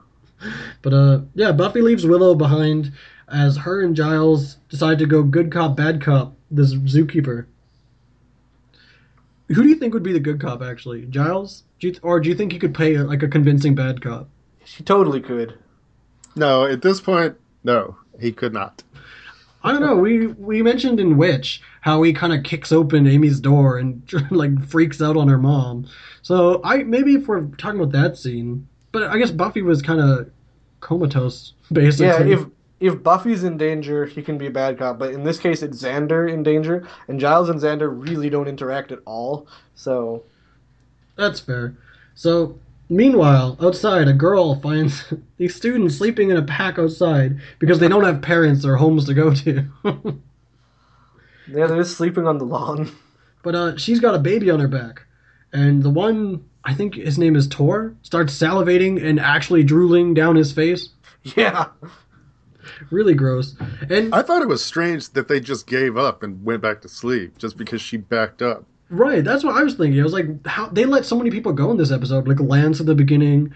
They just, if they take a couple steps too far to their range, they're like, oh, too much effort now.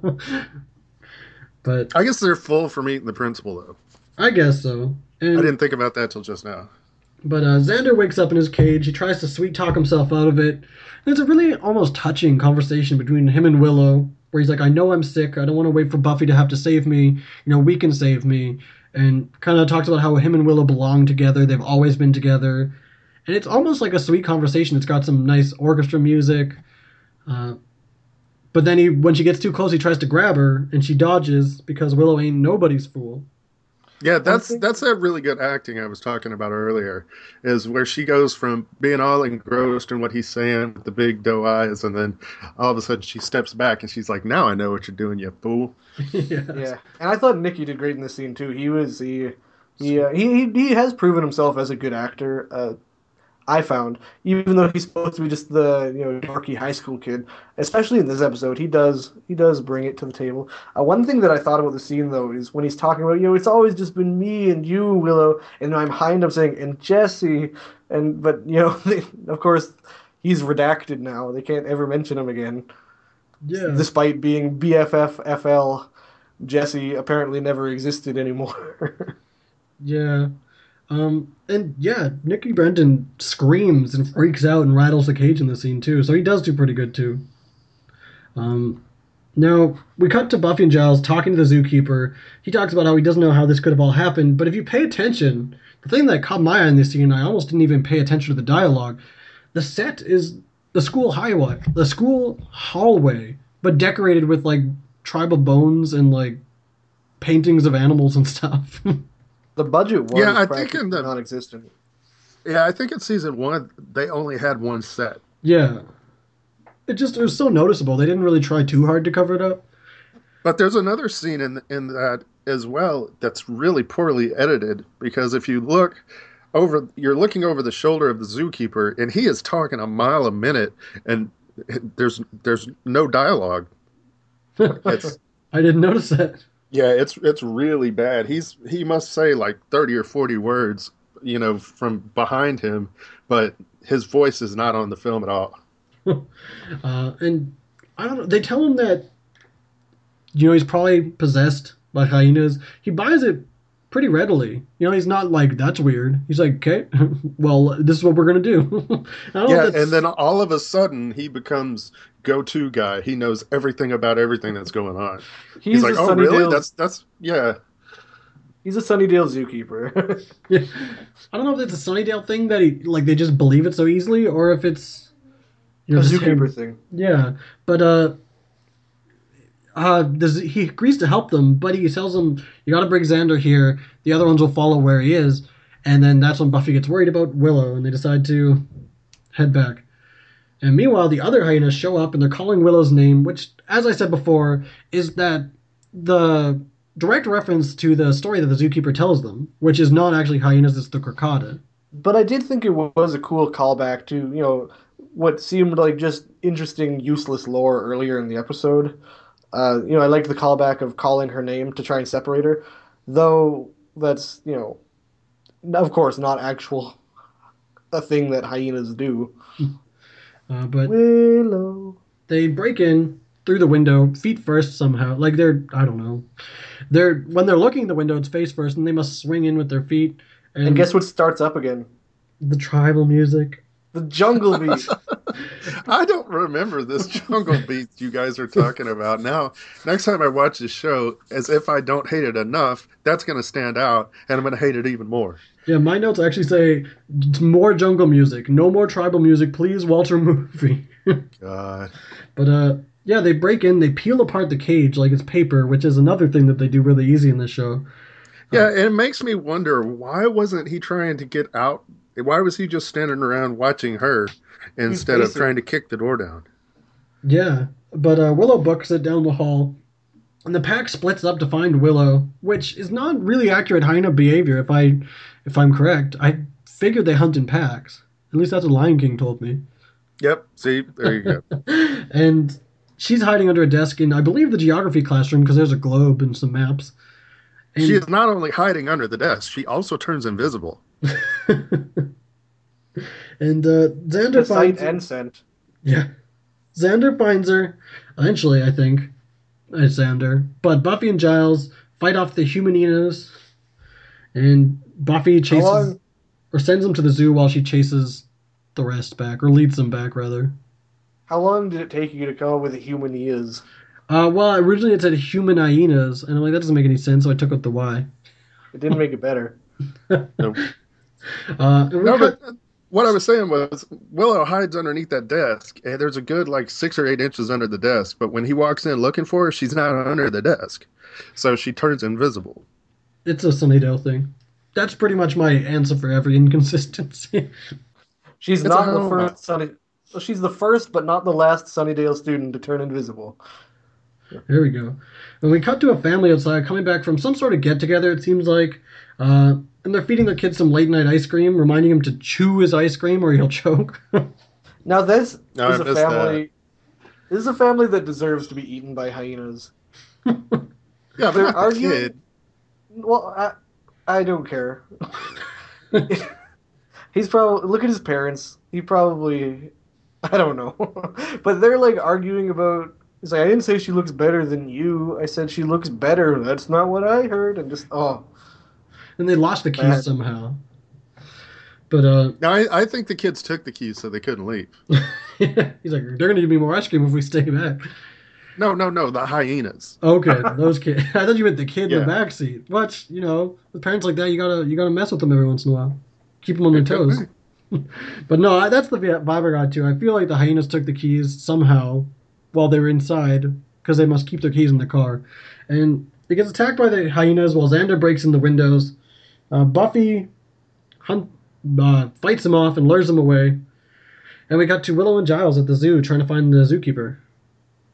And Also, it's funny because earlier they enforced the idea that hyenas will go towards the weaker target, yet they're at the weaker target, and then Buffy lures them away. Yeah, I don't know. I noticed that too. Also, Yeah, but he really wants Buffy. I guess so. Yeah, they're not okay. It's a revenge thing by now. And we go. Giles is entering the hyena exhibit. The zookeeper shows up with the stupidest tribal face paint. It's right over his beard. No, I over love his that. I wrote down mustache. very cool makeup. That's one of the things I actually like about this episode. I feel like it would be cool if he shaved. No, I think it's awesome that they did it over the beard. Because every time he opens his mouth, you can just see it. And he's still wearing He's his glasses continued to too. suck all the joy out of this episode. And seeing that just makes me like it reminds me. I think of that Walmart janitor and just think of him in face paint. And why? That would be awesome. But Giles And also- notices... Oh, sorry, go ahead. I was wondering. I didn't bother looking it up, but are the Maasai people real? Is that an actual Yes. race of people? Is it? Yes, it is. Is that actual ritual attire? That I don't know, but I did look them up on Wikipedia, and they are an actual African society. He's got his Microsoft Paint blue robe. And I say that because when you open up Microsoft Paint and choose a blue, that's the one you're going to go with. And it's just kind of almost a blue skull makeup, which, hey, if it was somebody else, I wouldn't mind it. But once again, the beard. But yeah, Giles notices they're on a ceremonial circle, and he figures out that the zookeeper wanted the power all for himself. So he goes to make a run for it, but gets knocked out with 2 weak blows with a stick. Not to the head, even. Like, one's in the stomach, one's on the back, and then he's unconscious. Poor Giles. Already, he's been beat up more than any other protagonist in the show, including Buffy. Yeah, that's something else I'd like to discuss that we're going to touch on at a later date. But Willow hears Buffy coming, so she heads in. And due to the lack of real hyenas, they use kind of hyena shadows in the background of this scene. I feel that making the warden the villain was not even a good twist. Like it was, and it wasn't even like well handled. It's just like Giles was like, "Oh, wait a minute," and then he was the villain. Yeah, everybody's intelligence kind of fluctuates in this episode, and Willow does right there as well, because all of a sudden she comes in and she's like, "Here they come, and here, just go ahead and tie me up. It's no problem." And then all of a sudden she knows it's a trap, and it's they go back and forth. It's not just real stellar writing. So, oh, you're gonna pretend to slit my throat? Yeah, something like that. Yeah, like she doesn't look worried by that line at all. No. But the zookeeper, or rather, Willow warns Buffy it's a trap. She runs in, warns her it's a trap a little bit too late. makes her pause for thought. The hyenas get her, hyena people, and the zookeeper shouts something in not English. I couldn't figure out what it was, and the pack all transpossesses into him with their green glowing eyes. So does he have the power of 5 hyenas, do you think? Or is it like... I don't know. That'd be pretty awesome, though. It was one hyena that possessed 5 people, though. I guess. Maybe it divvied up between all of them. They each were a fifth of a hyena. But, man, I noticed, once again, I wrote it down so many times, but in this scene, his mustache looks so dumb when he's screaming and there's paint all over it. Also, I like that! Oh. His predatory act that supposedly involves slitting Willow's throat, he didn't even do it. He was about to chew on her face. He implied, yeah, he was going to bite her ear, but he implied that he's going to do it, and then he didn't do it. He didn't even go through with it. Why would he imply to her that, oh yeah, something like that, and then, oh no, actually, by the way, you were right. I'm going to pretend to slit your throat. He's faking her out. And then, yeah, you said face, you said ear. I wrote down that he was taking a bite out of her temple. I thought it was going to be her cheek, but once he gets the spirit of the hyena, he doesn't want to use the knife anymore. So, they don't understand how to use tools. Seeing him try to take a bite out of Willow makes me really think back to the scene about Flutie and like how difficult that may have been if they were trying to devour him the same way that the warden tries to devour Willow. With their omnivore I imagine they probably clawed him up and stuff, but he just was going all teeth. They must have gotten better at it because they didn't have to change clothes after they ate the principal. Yeah, I guess so. They changed after they ate the pig, but not the principal. But he goes to take a bite out of Willow. Buffy, or Xander wrestles him down. Buffy takes over, tosses him right into the hyena cage where he gets eaten alive by his pack, which is a human death count of 2 for the episode. And also very reminiscent of Lion King. Yeah. And so Giles shows up unconscious. Did I miss anything? End of the scene, and we're back at school. Xander doesn't remember what happened. He jokes about how he's going to be vegetarian from now on. And they discuss how Vice Principal's taking over. And just kind of, cap the episode. They just kind of discuss, they overview it, and what's going to happen from now on. And let's talk about Buffy's outfit at the end of the show. I didn't notice. What the hell is she wearing? She's got like a black skull cap on and a black t-shirt and like a Japanese mini skirt that's pink. It's totally... It goes back and forth between LA and normal people clothes. I don't know. It's really strange. I just made note of the skull cap, yeah. Yeah, I didn't write that down, but now that I think about it, I can remember it vividly. Yeah, her skirt is really weird. Might have nightmares. And that's what 3 men should be sitting around talking about on a Buffy podcast. But yeah, they decide to head to class. Giles stops Xander and says, "Hey, there's no record of post-possession memory loss." And then, did you tell them? He says, "Your secret will die with me." And then that was cool. That just makes you love Giles a little more. Yeah, I agree. And then it ends with the stupid flute sting. Yeah, it ends with an embarrassed Xander walking away to tribal music. And if that sentence didn't sum up how bad this episode was, then let me repeat it. The episode ends with an embarrassed Xander walking away to tribal music. Yeah, that's this is the second episode in the series that has no vampires whatsoever. Yeah. Just like Witch, except I wouldn't compare it to that episode because that episode was pretty good. Yeah, and one thing that, a little follow-up to this episode, there's a Sunnydale High yearbook that you can actually purchase. It's a little supplementary item. And if you look up Heidi in it, it says, Heidi, nicknames Hi-Ho, Dee Dee. But it also states that after being possessed by hyenas, she became a vegan. It says that in the yearbook. Yeah. That's fantastic. So that's our follow-up to... That's no one else had anything of interest, but that's where their full names are listed. Yeah, I don't have the yearbook. I've got the Watchers guys. Hey. But yeah, they have free reign to do anything in this show. Anything that they want. And so far, we're 6 episodes in, they've done mantises and hyenas. Yeah, it seems kind of like this would be, maybe 3rd or 4th season stuff. We've got 20-something episodes to fill. I'm going out of town for the weekend. I can't really think of anything. Hyenas, that'll work. for the very first season where you've been sitting on this idea and you've been trying to get the show made, is that really what they pitched in the very first, selling of the show? Is hyenas? I think, yeah, that's good. And the network was so excited by the idea that they were on a hellmouth, so anything could happen. So look at their first few episodes: vampires, vampires. That makes sense. It's Buffy the Vampire Slayer. So first episode, vampires. Second episode, vampires. Third episode, a witch. That's cool. Fourth episode is the mantis. Fifth episode, vampires. Sixth episode, hyenas. Yeah. So they could do anything, and the only thing that wasn't vampires or absolutely an awful idea was a witch.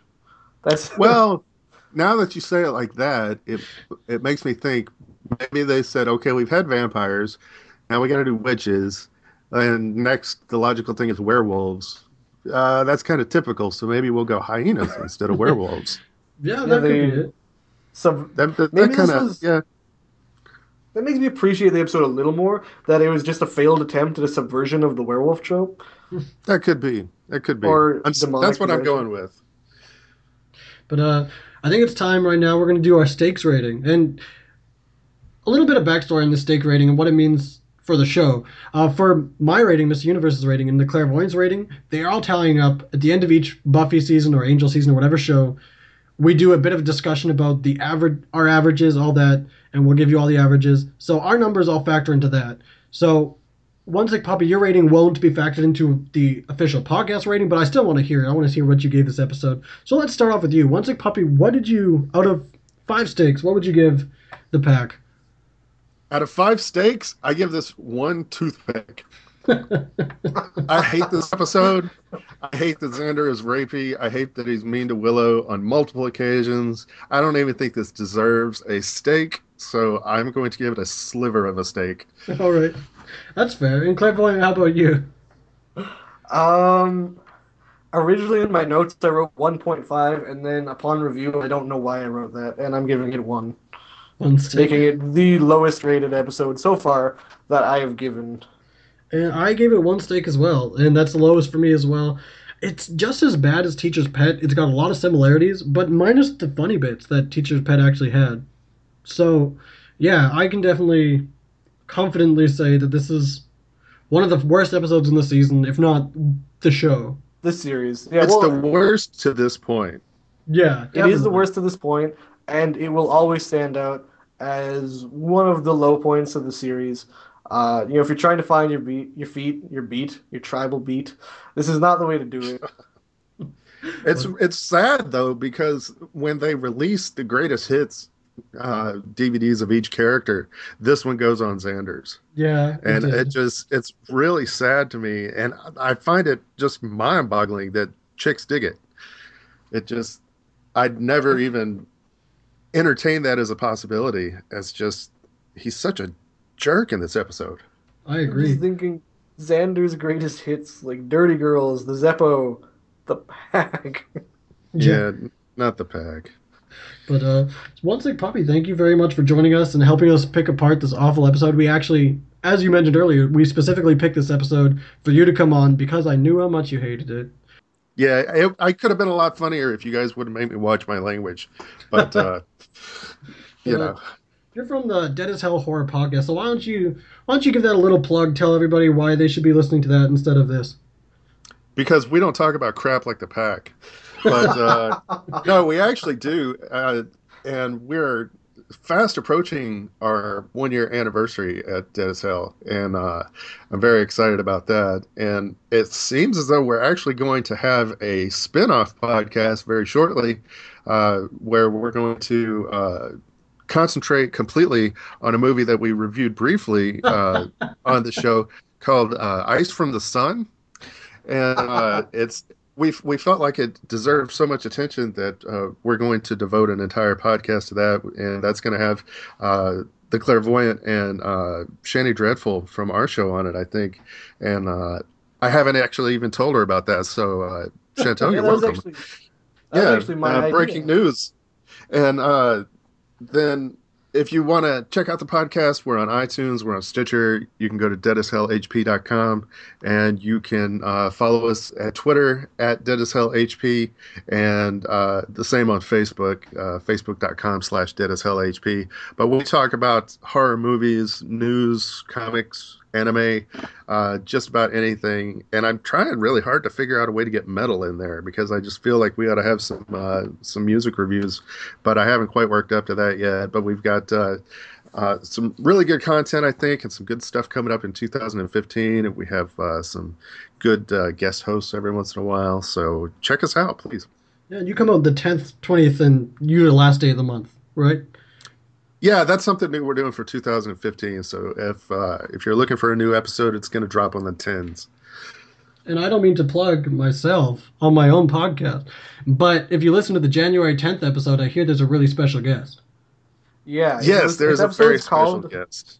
The episode's called Eden Log 2007, Revival, Terista 2006, and Army of Darkness Special 1992.1. And yeah, there is a special guest that some of you may recognize. Yeah, it was really good. It was the first time we had somebody that was mentally handicapped on the show, so I thought he did really well.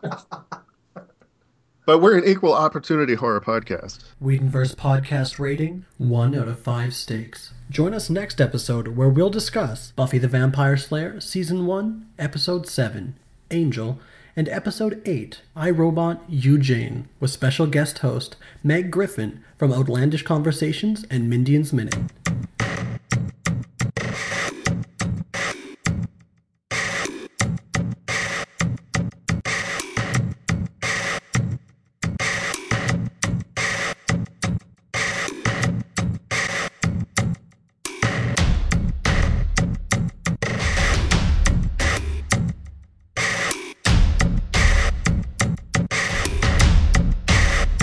Can't wait until next week? In the meantime, check out the Dead as Hell Horror Podcast, reviewing everything about horror on tangentboundnetwork.com.